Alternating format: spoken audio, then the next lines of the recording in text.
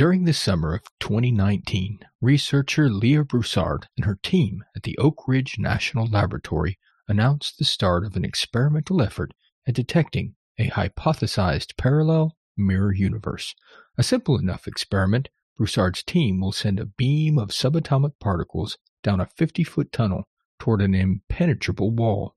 If results occur as hypothesized, some of those particles will transform into mirror image versions of themselves, allowing them to tunnel right through the wall. Broussard's experiment is actually an effort to put to empirical test an idea that was proposed a decade ago at the Nuclear Physics Institute in Russia. Not long after press releases spread of the Oak Ridge experiment, an article surfaced on Forbes.com which told readers to ready themselves to denounce and disbelieve any and all findings that initially point to the possible existence of a mirror universe. Their final argument? Mirror matter and even a mirror universe might be real, but if you want to make that extraordinary claim, you'd better make sure your evidence is equally extraordinary. I'm Ryan Nelson, and welcome to Conspiracy Theoryology.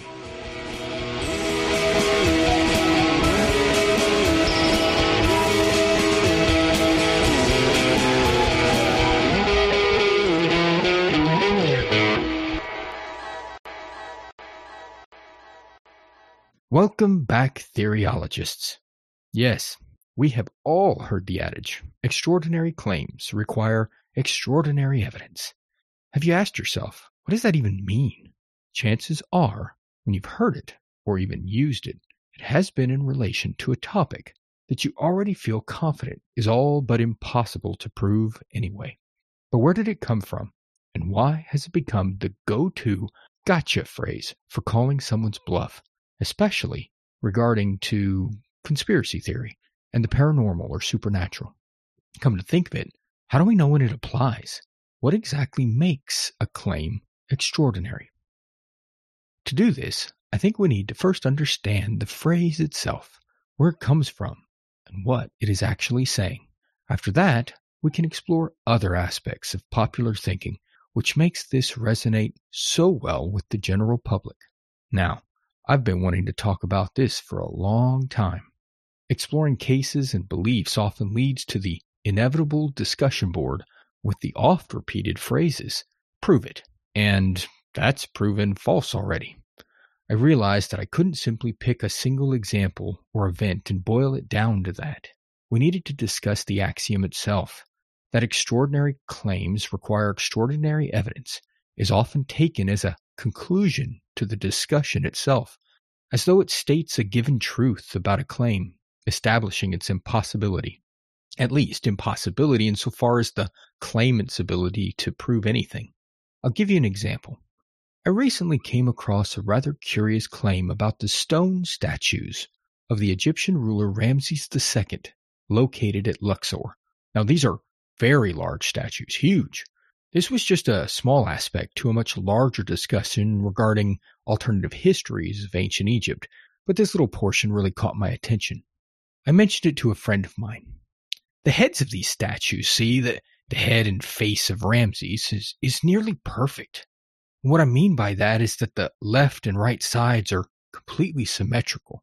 The eyes are exactly sized and level, the sides of the nose, the mouth, ears, and the symbolic crown as well.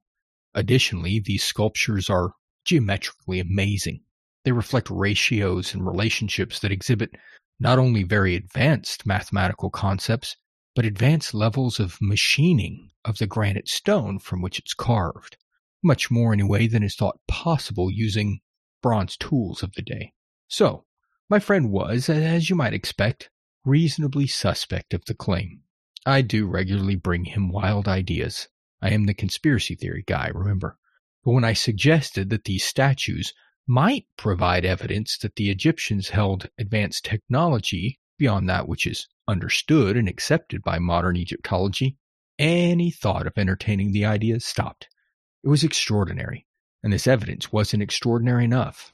In fact, it was already an impossibility, and not even worth exploring. While he didn't say the phrase, I heard it in my head. Extraordinary claims require extraordinary evidence. And from what I'd shown him, there was nothing extraordinary in what he was seeing, and therefore it did not meet the criteria. The phrase itself, extraordinary claims require extraordinary evidence, was coined and popularized by Carl Sagan in the TV series Cosmos.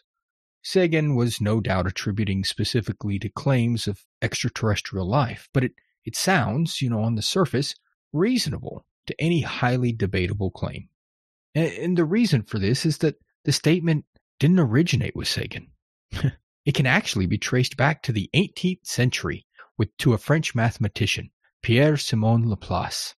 Now, Laplace, he stated in an outrageous French accent, "The weight of evidence for an extraordinary claim must be proportioned to its strangeness." Now, Laplace, he was no debunker or slouch when it came to claims. It would seem that he was rocking the 18th century with extreme mathematical and scientific concepts that were anything but ordinary. He is even attributed to having helped shape the modern scientific method. And you can read more about him from the link in the show notes. Essentially, Laplace was saying that the stranger the claim, the more strange the supporting evidence would seem as well. Well, that makes sense, right? If you claim that you play on an intramural soccer team on the weekends with aliens, you better have some really good selfies with said aliens, and probably a soccer ball. Here's the problem, though. It isn't that simple. It's never that cut and dry. Sagan's dictum sounds good in theory, but it starts to fall apart in practice, and perhaps for no other reason than real people can't seem to apply it objectively. This is the part I call moving the goalpost. There's no settled or absolute criteria for defining a claim as extraordinary. What counts as extraordinary, according to author Satoshi Kanazawa in his 2011 article in Psychology Today, is what you know and believe. He quips, in the extreme case, if you know nothing, then everything is an extraordinary claim. And in essence, since what you know and believe to be true and possible varies, sometimes wildly, from person to person, the same claim may be extraordinary for some, but not for others. See the problem here? Even time has a way of changing the definition. Cell phone technology, if proposed as possible 200 years ago, would be considered extraordinary. But by the 20th century, it was considered plausible and just a matter of time. And now that leads to another point made by Kanazawa. The definition of extraordinary can also depend on the established scientific norms and fads of the time. He elicits the pointed example of claims of differences in intelligence among races and sexes held even just a century ago. These claims were not considered extraordinary then, and were held by many as common knowledge that was well proven. Those same claims, if stated today, would be considered extraordinary and require extraordinary evidence. Now I know what you're thinking. Race and sex-based intelligence isn't an extraordinary claim, it's a stupid claim. It's absurd. Well, that's Kanazawa's point. We know today that the human brain, biologically, really has no dependency on race, ethnicity, or gender. For the most part, everyone gets a brain that is just about identical at birth, barring unfortunate birth defects. Instead, the differences in intelligence, and I'll concede, we're not going to try to establish what that scale for intelligence might be for this example, comes from environmental influences, such as culture, society, chemical effects and drugs, and, probably most pointedly, opportunity for education and learning. A society that withholds schooling and restricts travel to certain groups or classes or people creates a less knowledgeable group within society in a horribly self-fulfilling effort to handle a group deemed less intelligent, when in fact their intelligence, that ability to learn and explore, adapt, communicate, and even express ideas, isn't what is absent. Rather, it is their opportunity to use it to the fullest extent that has been made less. The extraordinary evidence to the extraordinary claim that all men are created equal has already been presented, both scientifically and sociologically. It just took much of society far too long to accept it. Now that it's the norm, as Kanazawa puts it, a claim of varied intelligence based on race and gender, which seemed ordinary and reasonable a century ago, is now unacceptable and would demand an overwhelming amount of evidence to be considered. These scientific norms can also work in the other direction. They can prevent society from holding an extraordinary claim as such, and even develop acceptance without evidence. Okay, so Kanazawa does an excellent job of bringing the entire expression into question, and we could probably just leave it at that, but I don't think that would do this discussion justice. There's more to explore. So, that label of extraordinary is faulty, true, but that doesn't eliminate the need for some serious evidence, does it? Let's take the term at face value, understanding what Sagan meant when he was describing claims that many might find to be a hard pill to swallow without some serious convincing. These claims need evidence to be proven, right? So, let's get to the evidence and what we mean when we say that we need proof.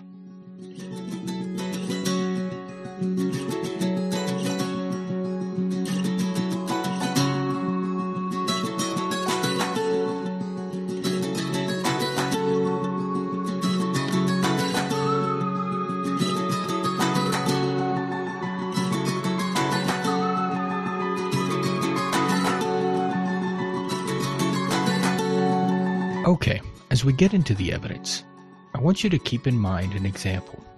Let's talk about dark matter. Well, dark matter is, it's like the the center of the universe for all things, it seems, with astronomy and astrophysics these days, right? All observations lead to dark matter. I guess kind of like the Roman roads. The problem is that physicists and astronomers don't really even know what it is, right? The observations that support dark matter come from lots of different independent observations. So it doesn't seem like some sort of observational error.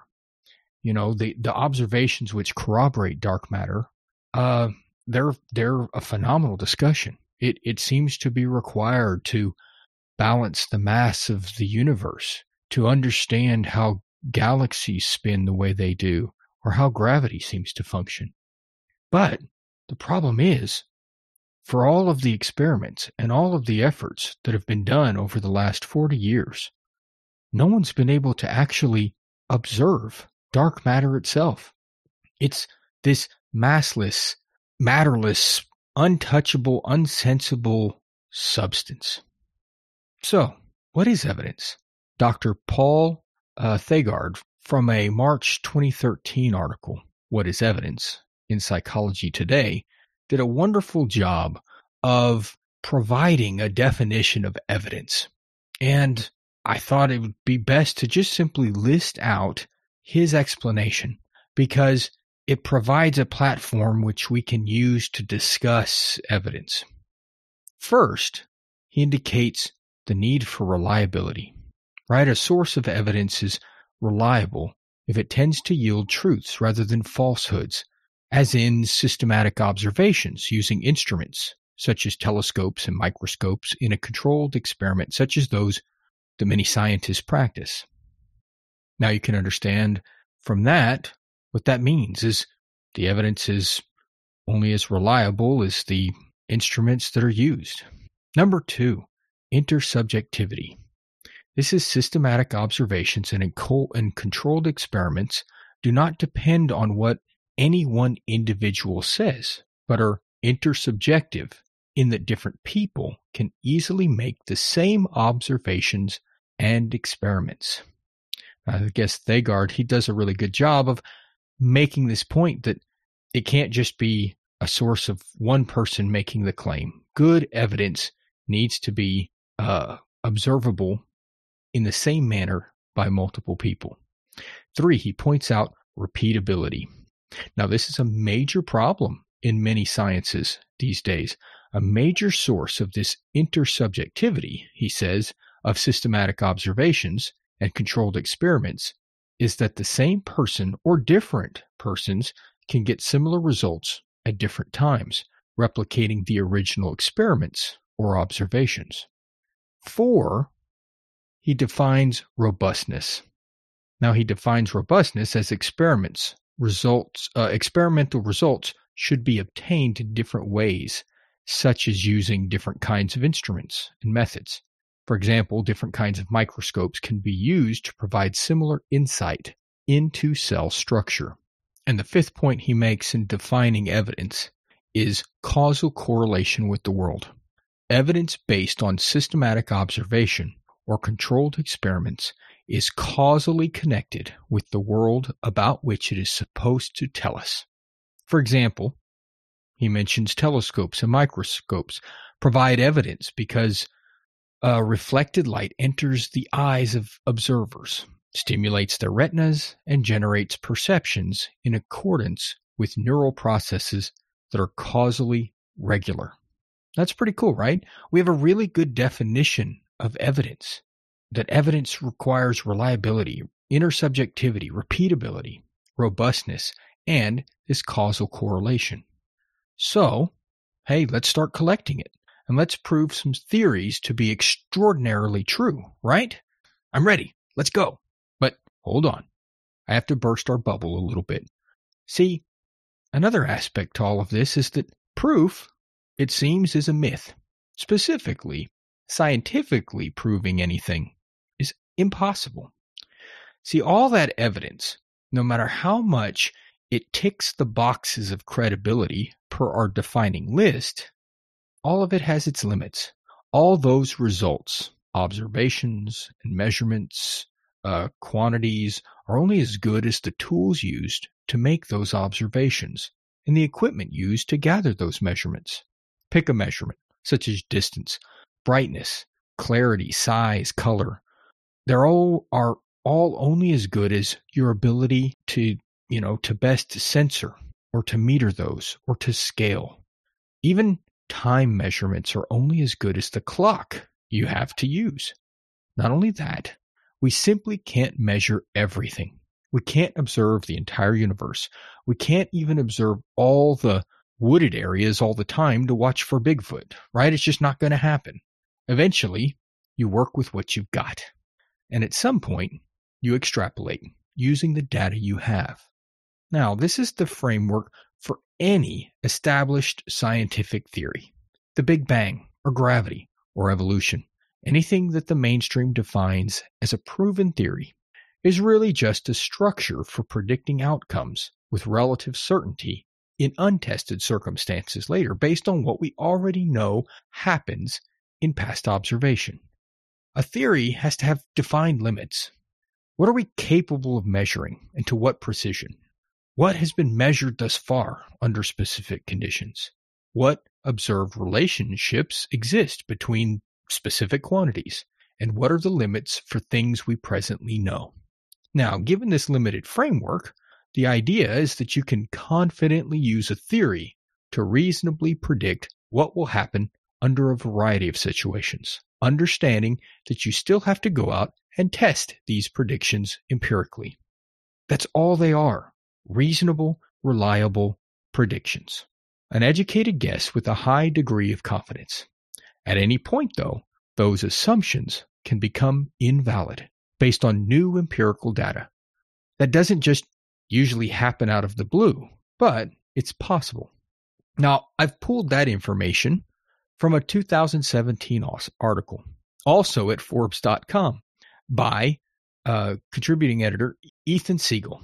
He makes the case against proof in much more detail, and it's in the show notes. Fun fact, and not surprisingly, Siegel is the same senior contributor that provided the article first mentioned that warns people to not accept any experiment that claims the existence of parallel universes. This group really doesn't like the idea of claiming to prove anything. Now, we could discuss the proof myth all day, but the takeaway is that every claim falls short of the 100% confidence marker. So that can't be the reason for something to be extraordinary. What really makes a claim more extraordinary than other claims is its potential impossibility. This potential definition of extraordinary comes from a 2015 article on Patheos.com by James Gray. We know what good quality evidence is now, and we know that the extraordinary label is often subjectively misused. But let us assume we can properly ascribe the label correctly. What does that look like?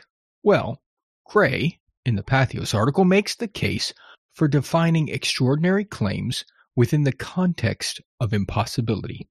He defines 3 types of impossibility in this article. 1, physical impossibility. What can't be true because it would require the laws of nature to be violated.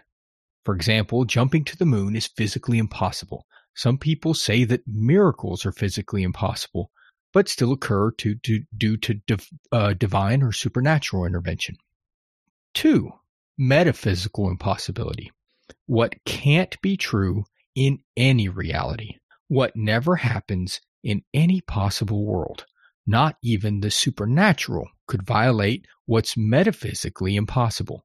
For example, finding a world where water isn't H2O is plausibly metaphysically impossible. And the third impossibility, logical impossibility. Simply put, logical contradictions.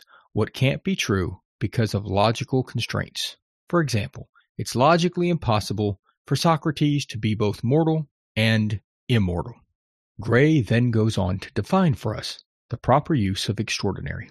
Quote, the sense of impossible that deals with extraordinary claims is metaphysical impossibility. To claim that something is true, that we know to be metaphysically impossible, is absurd. But to claim that something is true that we suspect could be metaphysically impossible because of our understanding of the world is extraordinary. Anything we know to be physically impossible is potentially metaphysically impossible. It might be metaphysically impossible for the laws of nature to be violated. Perhaps there are no possible worlds where the laws of nature are violated. Now, I think that says it beautifully. A truly extraordinary claim is one that appears impossible in any reality based on our current understanding of what we know. It's not that ordinary claims don't need evidence. It's just that they're already supported by evidence that already exists and has convinced us of that claim's validity, because it's in line with what we already know to be possible. Certainly, this does put the burden of proof on the extraordinary claim. It should not be taken at face value without a load of evidence. But does that evidence need to be equally as different from ordinary types of evidence? Gray discusses this as well in the article. The simple answer is no. An extraordinary claim is supported the same way as any other claim. Evidence. Now, I know that we've covered a lot of concepts just to pick apart a phrase. Perhaps a good way to digest it is to do some quick analysis, given what we now know of a few claims. Some considered extraordinary, others not. Now, let me just pull one out of the air here. Think of this claim of extraordinary evidence that I just had an interview with the Lady of the Lake, thus proving the historical accuracy of previously assumed fictional mythology of King Arthur. Well, that claim is really a physical impossibility. If you were to evaluate the Lady of the Lake, it creates its own claim. The idea that there is a woman living in a lake underwater and apparently alive for centuries, being able to identify that she was there in person witnessing and actually conducting the ascension of King Arthur by bestowing him with the sword or Excalibur, right? Well, this violates this possibility. It becomes really a physical impossibility. Now, do we know if it's metaphysically impossible? Is there any world where that might be possible, or is it completely impossible? That's what makes it extraordinary, and perhaps that's the case. Likewise, the evidence itself doesn't follow any of the parameters we've set for evidence. It really it's a new extraordinary claim of its own. It's reasonable for nobody to find this valid, and it would be considered extraordinary on all counts. But let's get back to dark matter, right? Let's pull out that dark matter. See, the claim itself is actually pretty extraordinary. And in fact, there's a dearth of evidence. As we said, they haven't been able to find it over 40 years. Now, there's no evidence whatever. I mean, it exists on paper and indirectly, right? For everything to work the way it does, it has to exist. For these current accepted models for galactic activity and movement and rotation, for gravity, for the aging of the universe, for the size, for expansion, for everything going on, dark matter must be there. Something must be there that we are identifying as dark matter for our scientific paradigm to remain intact. And yet, everybody just accepts that, okay, then, dark matter exists. But there's been no evidence. There's been no evidence to check the boxes. Yet we don't consider that claim extraordinary. In contrast, let's talk about the 9/11 conspiracy. How much evidence is enough evidence for the group, the architects and engineers of 9/11 Truth organization, to prove their contention that the Building 7 collapse was actually a controlled detonation? Granted, the claim seems extraordinary, but is it truly extraordinary? Is there a physical impossibility that building would have fallen through a controlled detonation? No, it's not physically impossible at all that buildings fall all the time and collapse due to controlled detonations. Is it a metaphysical impossibility? Of course not. It happens in this world, and it probably happens in any other type of world. And is it a logical impossibility? No, it's not impossible for that logic stream to have occurred. It's not an extraordinary claim, and it just requires evidence. And yet, it's deemed as such. And it's relegated to crazy, wild conspiracy theory that should be removed from YouTube.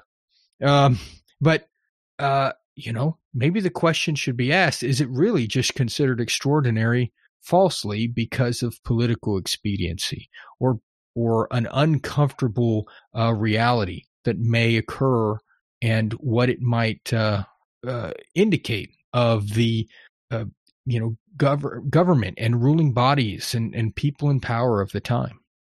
All right, and for a final example, habitable planets with advanced life versus alien life visiting Earth. All right, well, let's look at that. If you talk to anybody, the percentage of the population that considers it possible, that thinks there must be life, advanced life, somewhere out in this gigantic universe is huge. People are confident in saying that, and yet most people would not accept the notion that alien life is visiting Earth. Now, are either of those a physical impossibility?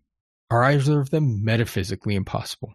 And what's the logical impossibility there? Both are reasonable, and the only thing that gives weight to the habitable planets is that we have a sample size of 1. In the entire observable universe, we have a sample size of 1 habitable planet with advanced life. We may have hundreds, thousands of potentially habitable planets, Earth-like or similar, but no indication of advanced life. And certainly none have perhaps given us overt evidence that's being picked up or told to us. Why is everybody so confident? Why is that not considered an extreme or extraordinary claim that life exists? And if that's not extraordinary, why is alien life visiting Earth? What evidence is required? What makes it, reliable and repeatable and robust? Well, there are hundreds, thousands of testimony, of experiences, of photographic evidence, of video evidence. There's a lot out there. how much of that is enough? Is that none of it has been considered wild and extraordinary enough to support an extraordinary claim? What does that mean? Certainly all that evidence seems to be robust, seems to have been repeated, but maybe it's simply not given that level of scrutiny.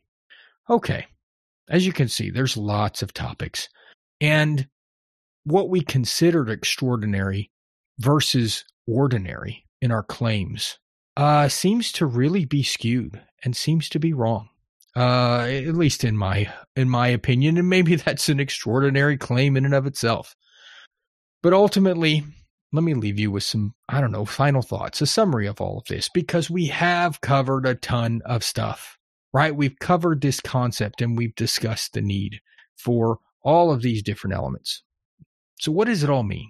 Ultimately, the phrase extraordinary claims require extraordinary evidence. It's meant to end a discussion before it begins. It's meant to put any claim within the confines of the scientific method and filter out the less tangible, conceptual ideas. Things that often fall into the realm of the paranormal and the supernatural obviously fall into this category. Additionally, ideas that are deemed politically incorrect, socially unacceptable, or question the legitimacy of the current power structure also get included in the calling. I think it can better be understood simply by rephrasing it to sound as it's used by many. Unbelievable claims required equally unbelievable evidence. See, with that single word substitution, we understand fully that the phrase is meant as a demand to the claimant to produce evidence that will ultimately reinforce the presumptive conclusion that the claim was wrong in the first place and all along. Since we know the evidence will be junk, from an experimental perspective, we can presume the claim is baloney right out of the gate, and thus end the whole discussion before it wastes any more time. The world is just as we know it to be, and anything that threatens that reality is obviously false. The end. Well, as we've established in this discussion, and hopefully through the many episodes before on this podcast, that's hardly the case. Extraordinary claims are certainly out of the ordinary, by definition, and would definitely have a difficult time finding traction in popular opinion. But in the end, though, they, along with any other claim, extraordinary or otherwise, all require evidence. Not extraordinary evidence, good evidence. For claims that question the mainstream physical paradigm, the evidence should be reliable, repeatable, and robust. I'm talking to you, dark matter.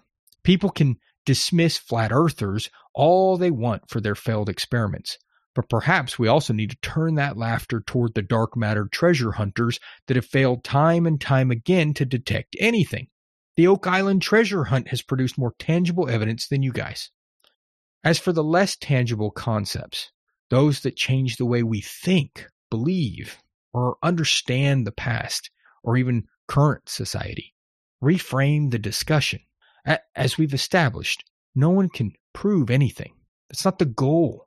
It's about establishing the possibility. Argue and search for the physical, metaphysical, and logical possibility of a claim. Science is actually doing a lot of the work for you, with fields such as theoretical physics and archaeoastronomy really proposing some curveball theories out there and making mathematical cases for them.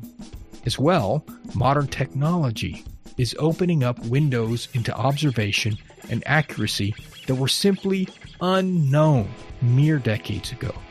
It's time to rethink what we consider extraordinary and reevaluate those things we accept as a given. Now tell me, what do you find extraordinary? What deserves a fair shake given the available evidence? What needs to be taken down a peg or two on the belief meter? Let me know. Email me, contact@conspiracytheoryology.com, or find me on the socials @TheoryologyPod. Now, this month was a delayed episode, and there will be only one more episode released in 2019, sometime in mid-December. After that, the show will be taking a short hiatus and return in January.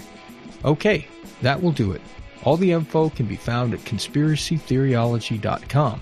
including how to support the show on Patreon, and links to the merchandise store for t-shirts and other goodies.